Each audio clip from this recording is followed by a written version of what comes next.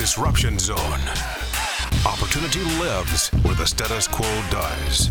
Talking to the greatest innovators, disruptors, and off-the-wall inventors we can scrounge up. You laugh, you'll learn, you'll be inspired. Now, here are your hosts, Leland Conway and Cameron Mills.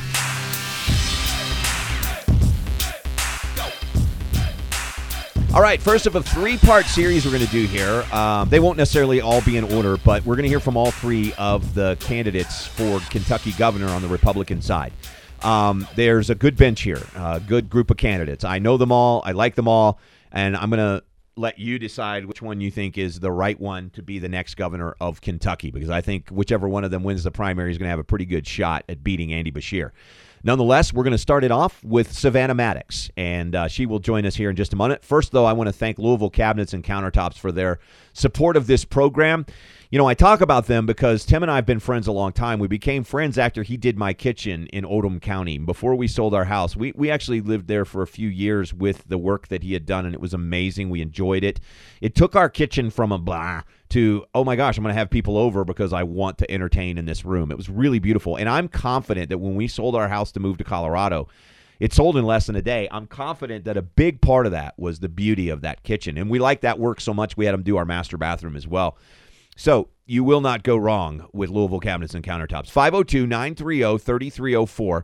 They've got designers on staff, or if you're a do-it-yourselfer, they have cabinets in stock and ready to go. 502-930-3304. Tim Montgomery at Louisville Cabinets and Countertops. All right, now our conversation with the great Savannah Maddox. Savannah, welcome back. How are you? Doing very well. It's a pleasure to be on, Leland. Yeah, I know. I'm going to get a bunch of secondhand hate on social media for having an extremist on my show. Scares me. Just saying. No, seriously. You seem to be a fan of liberty for some reason. I don't know. What's going on with that? It's the craziest thing, but I think in the Commonwealth of Kentucky, our citizens are ready for a Republican governor who will lead from the front on principle, will uphold the Constitution, and defend our individual liberties and freedoms. So when Governor Beshear, when the pandemic began, one of the first actions that he took was to send the state police to churches that were defying his order. And what's interesting about this, Savannah, is they weren't really defying his order. In some cases, they just set up PA systems outside, and people would be sitting in their cars listening to the church service.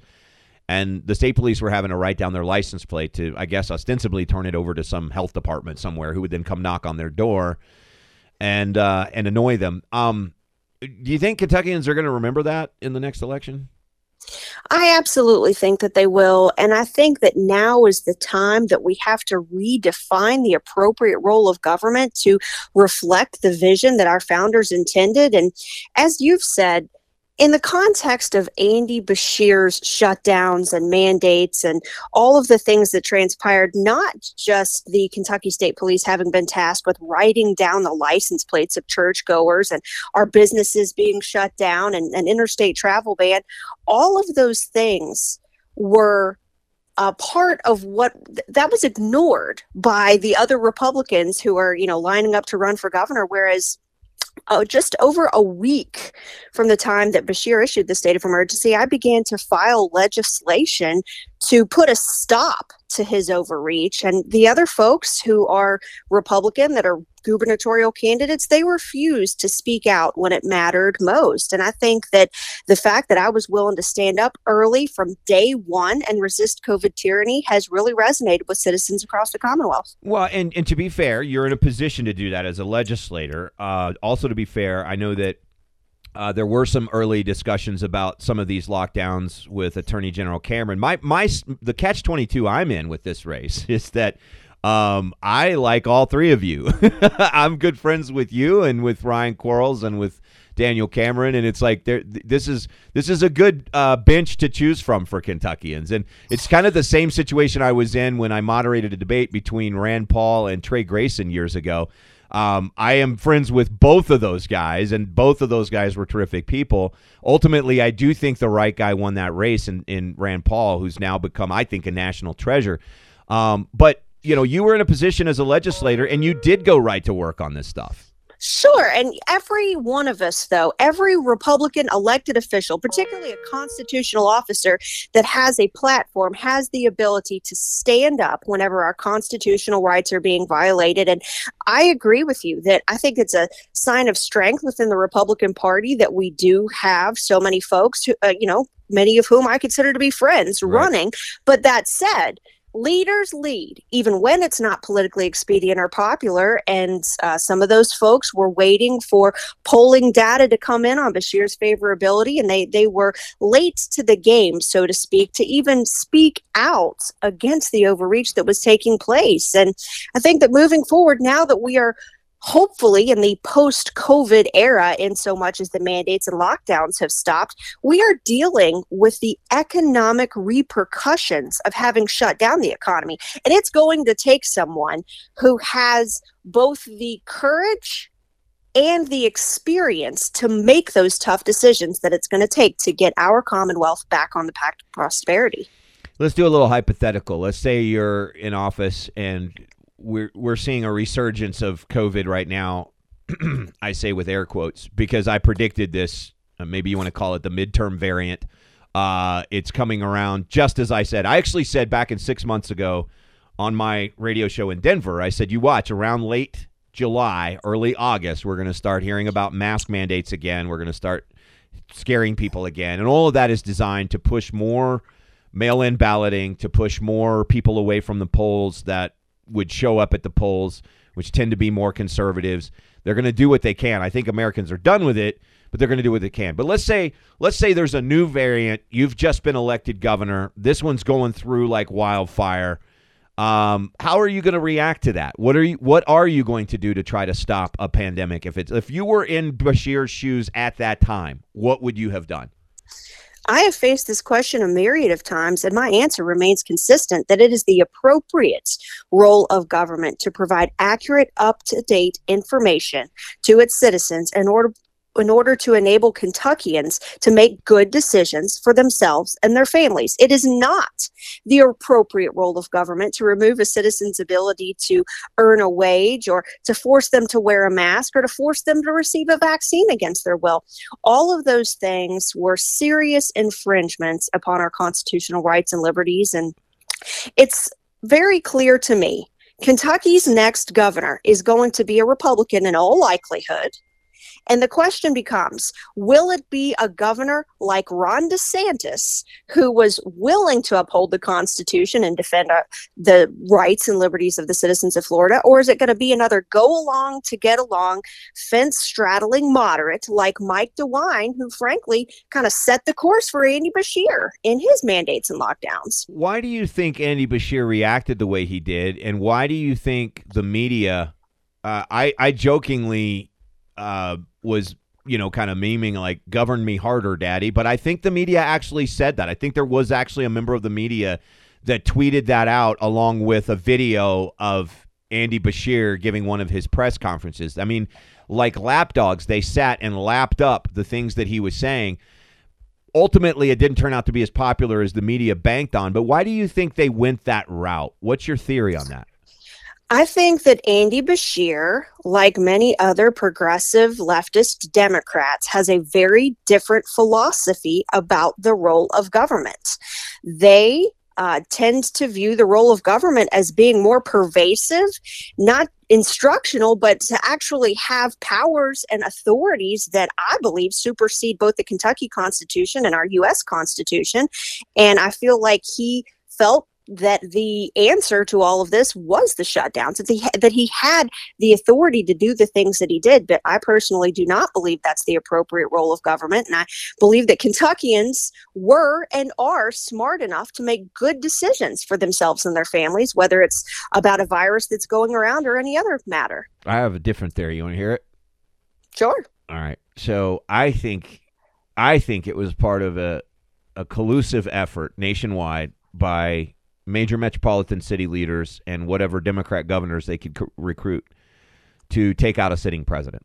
I firmly believe and will always believe that they took advantage of the pandemic because the economy, and I have a lot of criticisms of Trump. He's not my favorite person in the world. I'm a big fan of Ron DeSantis. I'm a libertarian, really, when it comes down to it. So there's not really ever anybody in these races that I would say that they line up with me 100%.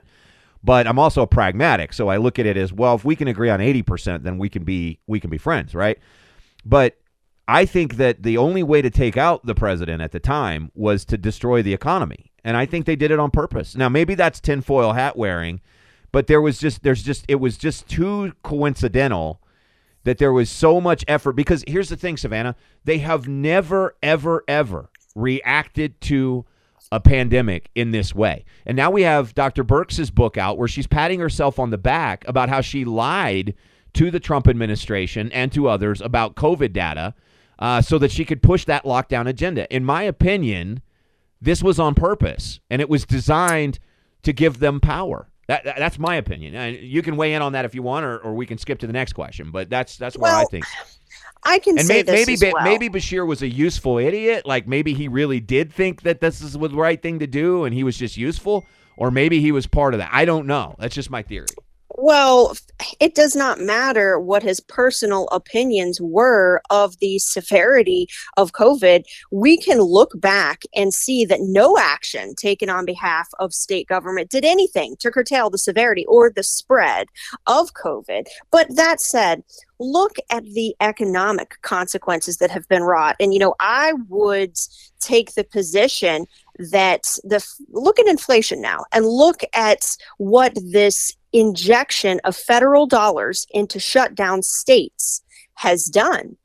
We have always had workforce participation rate problems among able-bodied adults here in the Commonwealth of Kentucky, but it hit an all-time low back in June of 2021 of 53.8% among able-bodied adults. You essentially had a situation where Kentuckians were being paid to sit at home, and the private sector was having to compete with the government. Mm-hmm. To me, that's is part of a much bigger problem. Like back in March of 2020, whenever Congressman Thomas Massey had the foresight to demand a recorded vote on the nation's largest spending bill in our entire history at that time, because he understood where this was heading. He understood that you couldn't just, pass out a windfall of federal dollars into these shutdown states without having severe repercussions. And now that we're paying an inflated price on almost every good and service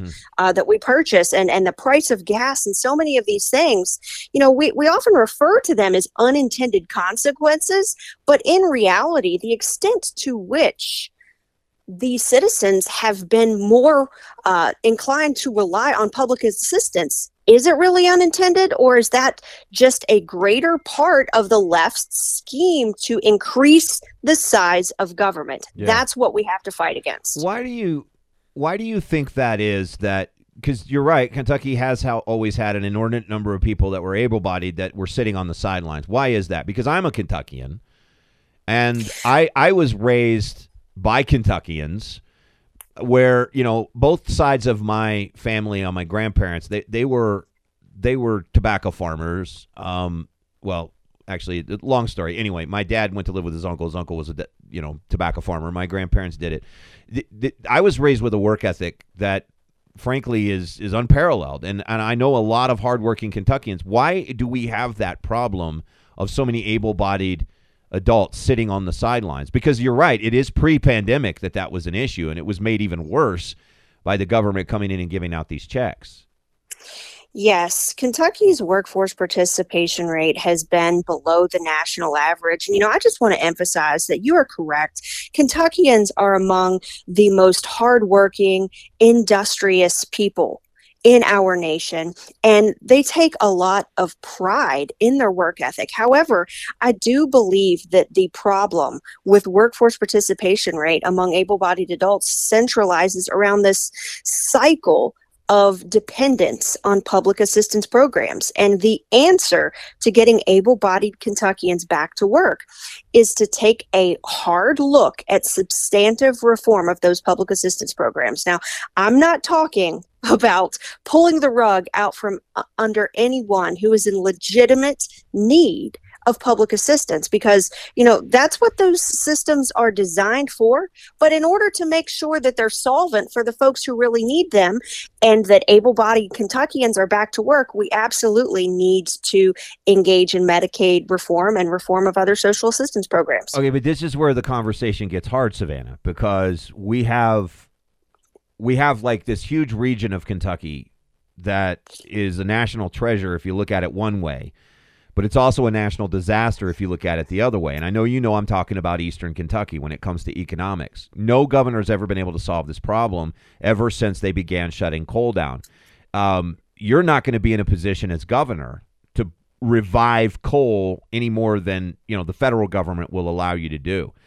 And one of the issues is that we as Kentuckians love our home. There's the saying that if you meet a Kentuckian outside the state, they're either on their way home or thinking about it, right? Right, thinking about going home. And so we love our home, and so we have a tendency as Kentuckians to stay in our home, to stay where we grew up, which isn't always a bad thing. But when you live in an area that is so economically depressed as Eastern Kentucky is, and when it's literally under attack by the federal government in terms of the resources that they do have, how would you as governor approach fixing the issue of poverty in Eastern Kentucky? Well, it's well accepted that former President Obama all but killed the coal industry in Eastern Kentucky and put a lot of folks out of work.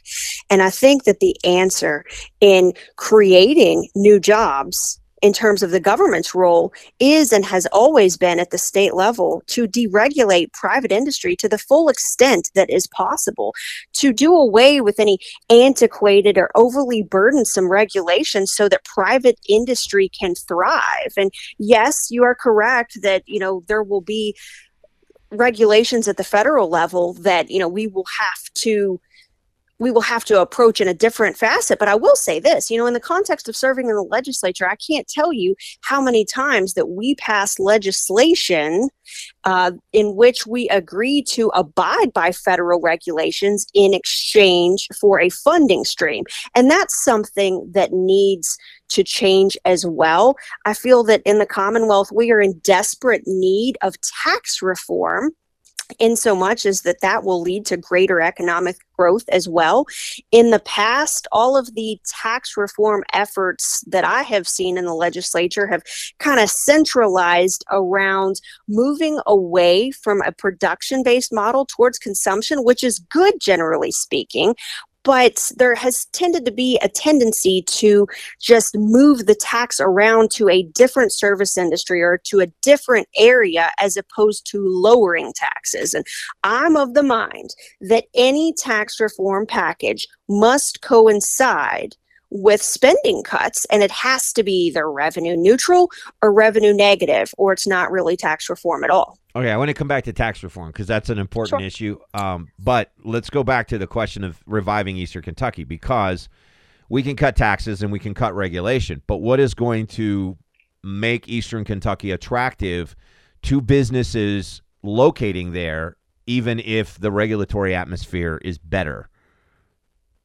Well, I think two things. Any individual who will claim to fix a long-standing problem in Eastern Kentucky overnight is being myopic or disingenuous.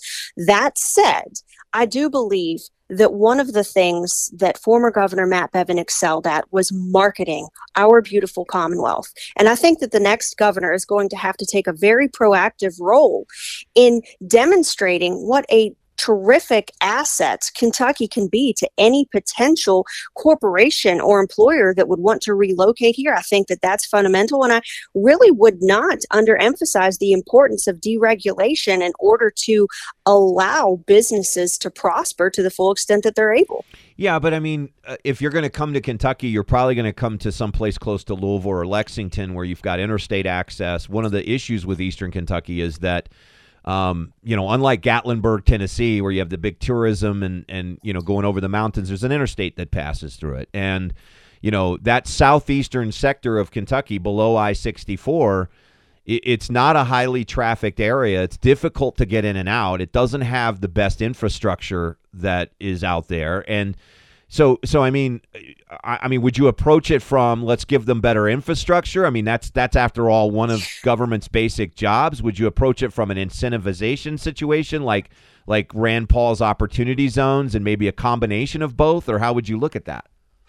Well, I think in the context of serving in the legislature, we have focused on providing infrastructure for Eastern Kentucky because, I would make the argument that we have some of the most beautiful lakes and mountain country, and tourism is an incredible opportunity for Eastern Kentucky. And we have yet to fully unleash the power that could bring to that region. So I think anything that we can do, if I am elected governor, I will work with the legislature, not against it, like Andy Beshear has done, to make sure that we maximize every opportunity in Eastern Kentucky in terms of providing infrastructure in the context of the appropriate role of government, of course, but to really do what we can to emphasize the natural beauty of that region to attract folks, but even outside the tourism aspect, but to market that region as an untapped resource for corporations that would be interested in moving in. I know it'd be difficult from an engineering standpoint, but I would love to see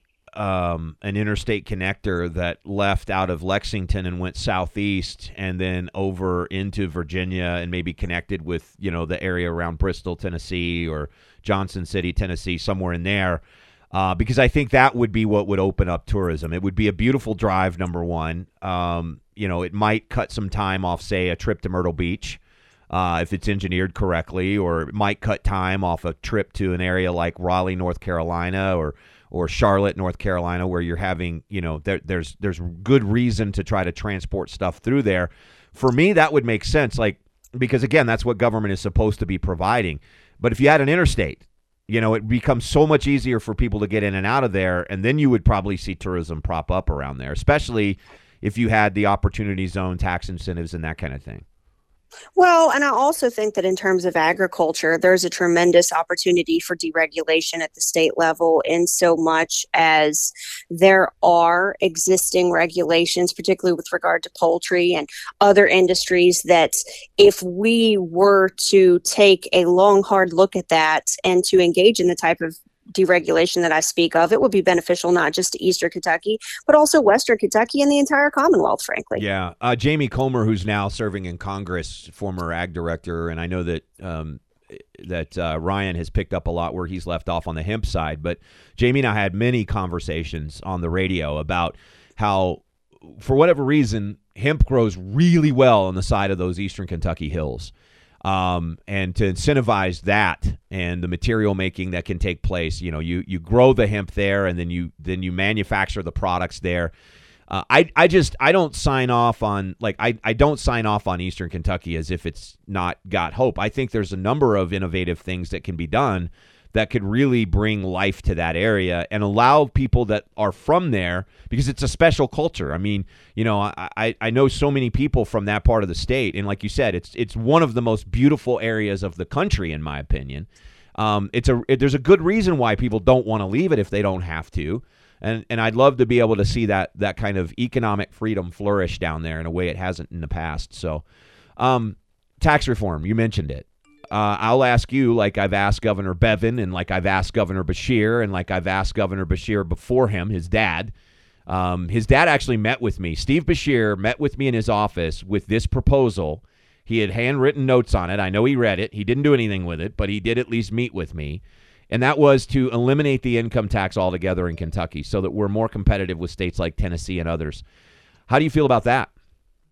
I'm in favor of eliminating the income tax. And this past session, there was a proposal to lower the income tax and then ratchet it down proportionately year after year that passed out of the House. And unfortunately, it came back from the Senate looking entirely different than it left. So I wasn't able to support it. But, the ultimate goal here, understanding that Tennessee is currently eating our lunch. Look at Nashville and how much it's growing. God, yeah. And, it's pretty incredible. But there are aspects of Indiana's tax code and Tennessee's tax code that are very much worth emulating. But I would add the caveat that with regard to Tennessee, their consumption side taxes, particularly with regard to local option sales taxes, that's not something that I would want to replicate in Kentucky. And I think that some of what we've seen come out of Indiana is probably a better framework. But, when we talk about states like Florida or states like Texas that don't have an income tax, we don't have Disney World, we don't have beaches, and we're not Texas. We don't have that tech industry and, some of the other ancillary aspects that have allowed them to completely do away with their income tax. But that said, I think that Kentucky's tax modernization should centralize around lowering the income tax, doing away with it eventually, and focusing on consumption taxes. But at the same time, you have to weigh in that, again, it needs to be revenue neutral or revenue negative, in that it should coincide with spending cuts. We should not be growing the size of government. We should be eradicating wasteful government spending. And I also would posit that the workforce development aspect of that, meaning getting those able-bodied Kentuckians back to work, not only is it good for them as individuals, but it is good for our tax base as well. If they're working and they're in the system and they're paying taxes, it's going to be beneficial all the way around. Yeah, I think the thing I like, even though, you mentioned Tennessee eating our lunch. I mean, yeah, that sucks that they have some pretty high local option sales taxes. However, with a sales tax, you always get to choose, right? And with an income tax, you don't get to choose. The government takes it from you. But I also understand the need to maybe do that over time in a pragmatic way, because if you are cutting taxes on a regular basis, you're probably going to be attracting businesses. You attract those businesses, you can eventually get to that place where we no longer say Kentucky doesn't have XYZ. Kentucky will have XYZ. But let's broaden the base by creating jobs and getting able-bodied Kentuckians back into the workforce. Let's not broaden the base by just spreading the tax around somewhere else. And that has been my criticism. Although, I appreciate and applaud the fact that the legislature is trying to reform our tax system. I mean, it's been the product of Democrat rule for so long. It's incredibly problematic in that way. But that said, what they have sought to do is to essentially expand the taxation to different service industries. And you're putting government in the role of picking winners and losers.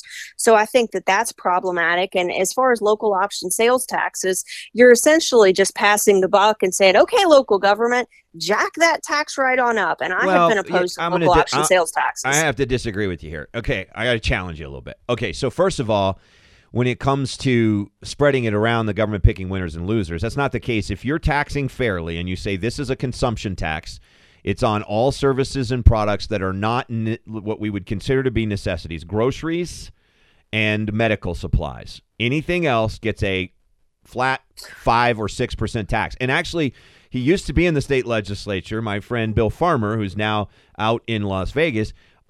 He actually had done the work on this and found that a 5.5% flat sales tax across the board on all services except medical and groceries would in fact be revenue neutral. That's the plan that I presented to Governor Steve Beshear initially. And the other thing is, when you come to those local taxes, as Republicans, you're always talking about local control, local governance, getting it as close to the people as possible. Yes, those local institutions can raise taxes, but they are accountable to the very people that elect them in those areas, giving those people more choices over what they want to see that tax rate as. So sure, and I don't disagree, because you are giving people the liberty to choose and how they're assessed in so much as it corresponds with their spending habits. But the distinction between what you're talking about and what the legislature has done that I have opposed is that it has not been taxing all service industries except for essential ones. It has been choosing 18 service industries, for example, like in 2018 with what they tried.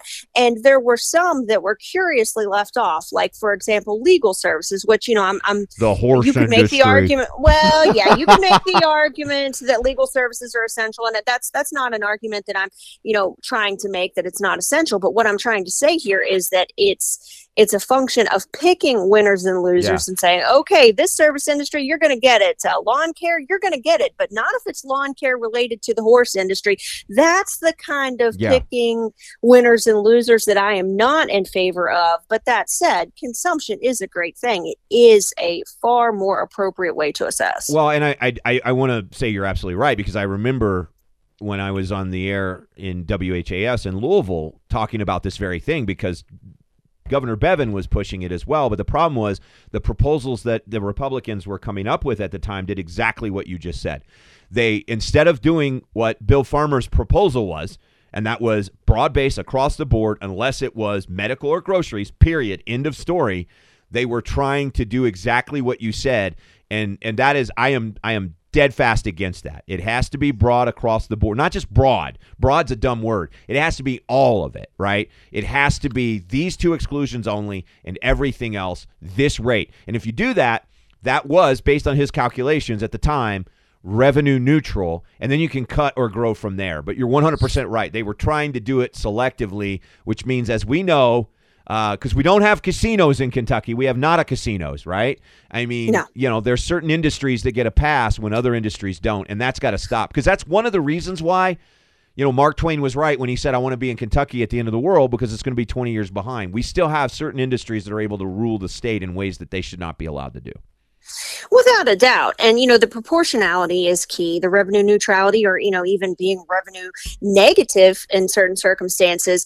And, as far as like local option sales tax and things of that nature, it's something that's I could be far more amenable to if we were willing to do away with the property tax on motor vehicles, for instance. I'm just not seeing right. In the past any type of conversation about what we're cutting at the state level that would lend itself to that being revenue neutral. But I am not going to support anything that's going to raise taxes on hardworking Kentuckians. That's a step in the wrong direction. If we want to grow our economy, it is the time-tested true method of cutting taxation. All right, a couple other questions. I'm not going to ask you how you feel about guns, because I know how you feel about guns. There's nobody in this race on the Republican side that has any qualms whatsoever with the Second Amendment. However, well, what was that?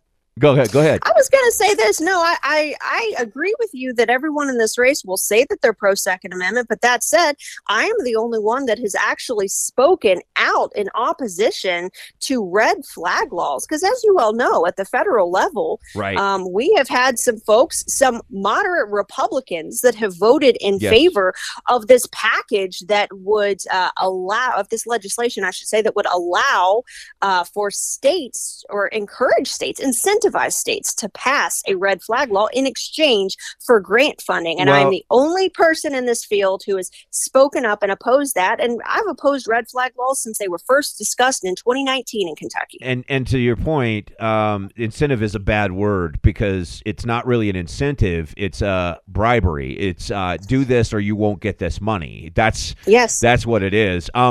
But the reason I want to bring this up real quick was that right now the president is still beating the drum on the assault weapons ban.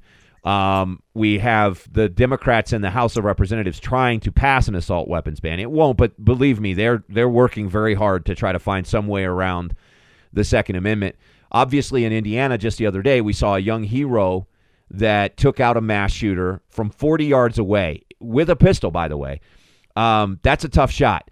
Obviously, good guys with guns save people all the time. What will be your stance as governor if the political tide in Washington switches to pro-gun control and they try to ban assault weapons nationwide at the federal level?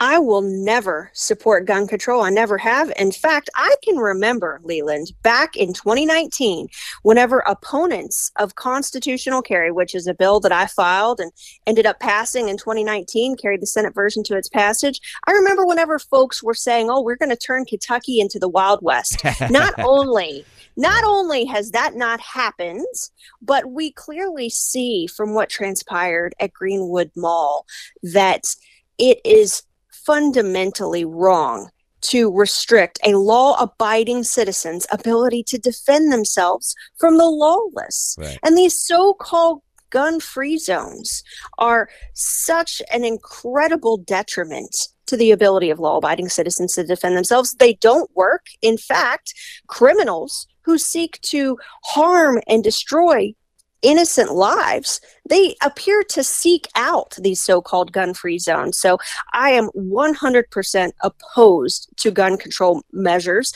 not just in the context of at the state level, but, I've been vocally opposed to any type of gun control that they've been discussing at the federal level. And I have actively sought in the Commonwealth of Kentucky to expand our ability to exercise our Second Amendment rights. I've been trying to abolish so-called gun-free zones. I filed that bill every year that I have been in office. I've worked on constitutional carry and a whole host of other measures. I've got a resolution opposing the adoption of a so-called red flag law. The answer to this problem where these gun grabbers are thinking that gun control is the answer, it is absolutely not the answer. The answer is to further enable law-abiding citizens to defend themselves from the lawless. Well, and thank God that Eli Dickin ignored the Greenwood Mall anti-gun policy and carried his firearm anyway, because that's what allowed him to save lives in that situation. Yeah, So. and who knows how many lives were saved that day. And I'm so grateful for his bravery. And I'm grateful that Indiana passed a constitutional carry law. Kentucky was the 15th state, I believe, at that time in 2019. And, it was a little bit of an uphill battle because although we do have a Republican supermajority of 105 out of 138, it is difficult sometimes to be proactive and actually expanding our Second Amendment rights. But there is no reason that Kentucky cannot be the most pro-Second Amendment state in the nation. And if I am elected governor, that is precisely what I will work with the legislature to accomplish. I don't know which Kentucky Supreme Court justice it was, and I don't know when they said this, but a friend of mine told me a story, and I believe it was when there was a discussion of a case that came before the Kentucky Supreme Court about castle doctrine, duty to retreat. And one of those justices was quoted as saying that a Kentuckian knows no duty to retreat.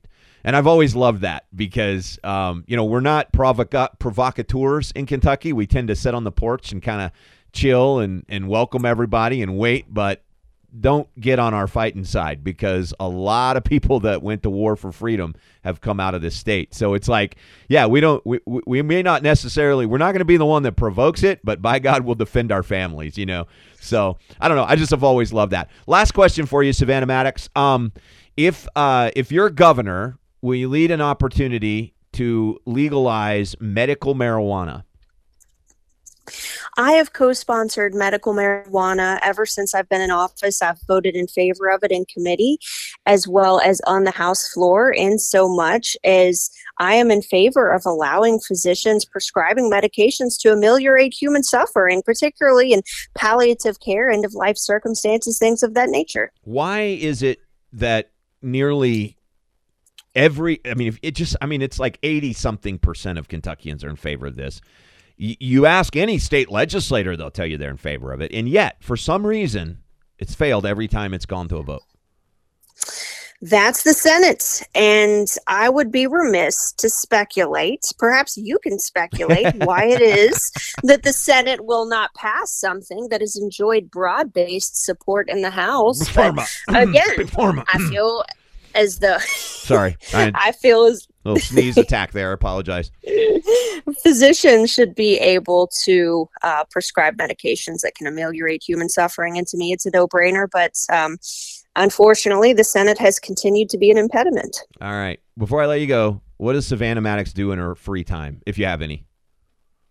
I don't have a lot of free time at this juncture because I have been traveling all across the Commonwealth and meeting with freedom-loving patriots all over the state who are looking for change. They want to redefine the appropriate role of government to reflect that vision that the founders intended. But in my spare time, when I do have it, I enjoy playing guitar with my daughter and my son. What type of music do you play?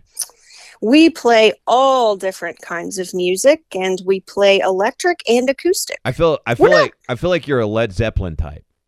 I enjoy some Led Zeppelin. My daughter in particular likes Led Zeppelin, but we play country, we play rock. I myself tend to enjoy Dire Straits and Pink Floyd and some of those guitar heavy type type songs. But that said, in no way, shape, or form am I implying that I'm good at it, Leland. I'm just now learning. Is something I'm gonna get one of your kids to send me a clip, and then we're gonna play it. That's what we're gonna do.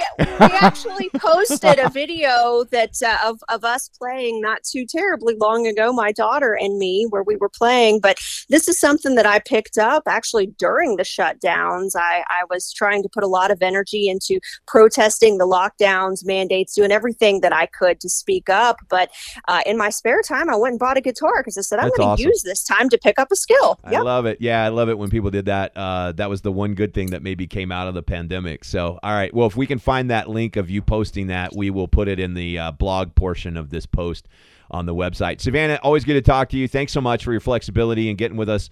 And we appreciate your time today. Absolutely. Thanks, Leland. Right, it's a pleasure. You too. Have a great day. Bye-bye. All right. So, cool. We've got a strong bench in the Kentucky race for governor. We're going to talk to all three of the main candidates, Daniel Cameron, Ryan Quarles. I like all of them. Your job is to choose. You know me, I don't do endorsements. I really haven't ever really endorsed many candidates. But my job is to get them in front of you, and then you listen to what they have to say and decide if that's something that you like. So anyway, thanks for listening. Thank you to our sponsor, Louisville Cabinets and Countertops, for their awesome support of this program. We wouldn't be able to do it without them. LouisvilleCabinetsandCountertops.com if you want to find out more about this great business. Tim Montgomery and his crew love their jobs. They are craftsmen, and they take a lot of pride in it. And you won't be sorry if you go with them for your kitchen. If you're thinking about upgrading your kitchen, remodeling your kitchen, maybe flipping your house, I don't know.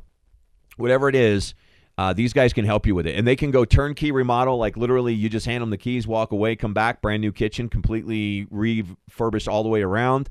Or maybe you are somewhat of a do-it-yourselfer and you just need the cabinets and you want a certain style. They've got all those in stock. They've got designers on staff. They're going to take care of you. Here's the number, 502-930-3304. By the way, I can say this with a lot of authority because they took care of us. I actually had them do my kitchen, and then they did such a good job that I had them do my master bathroom.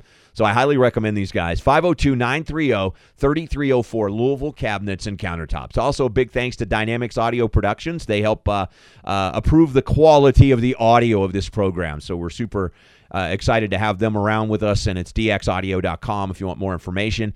And you can download the podcast for free at iHeartRadio. It's on the app there. Just search The Disruption Zone, or do the same on Apple Podcasts or Google Play, because we're on all of those options. It's a free subscription. You can get fresh episodes delivered to your pocket. That's it for me. I am Leland Conway. Thanks for listening to The Disruption Zone.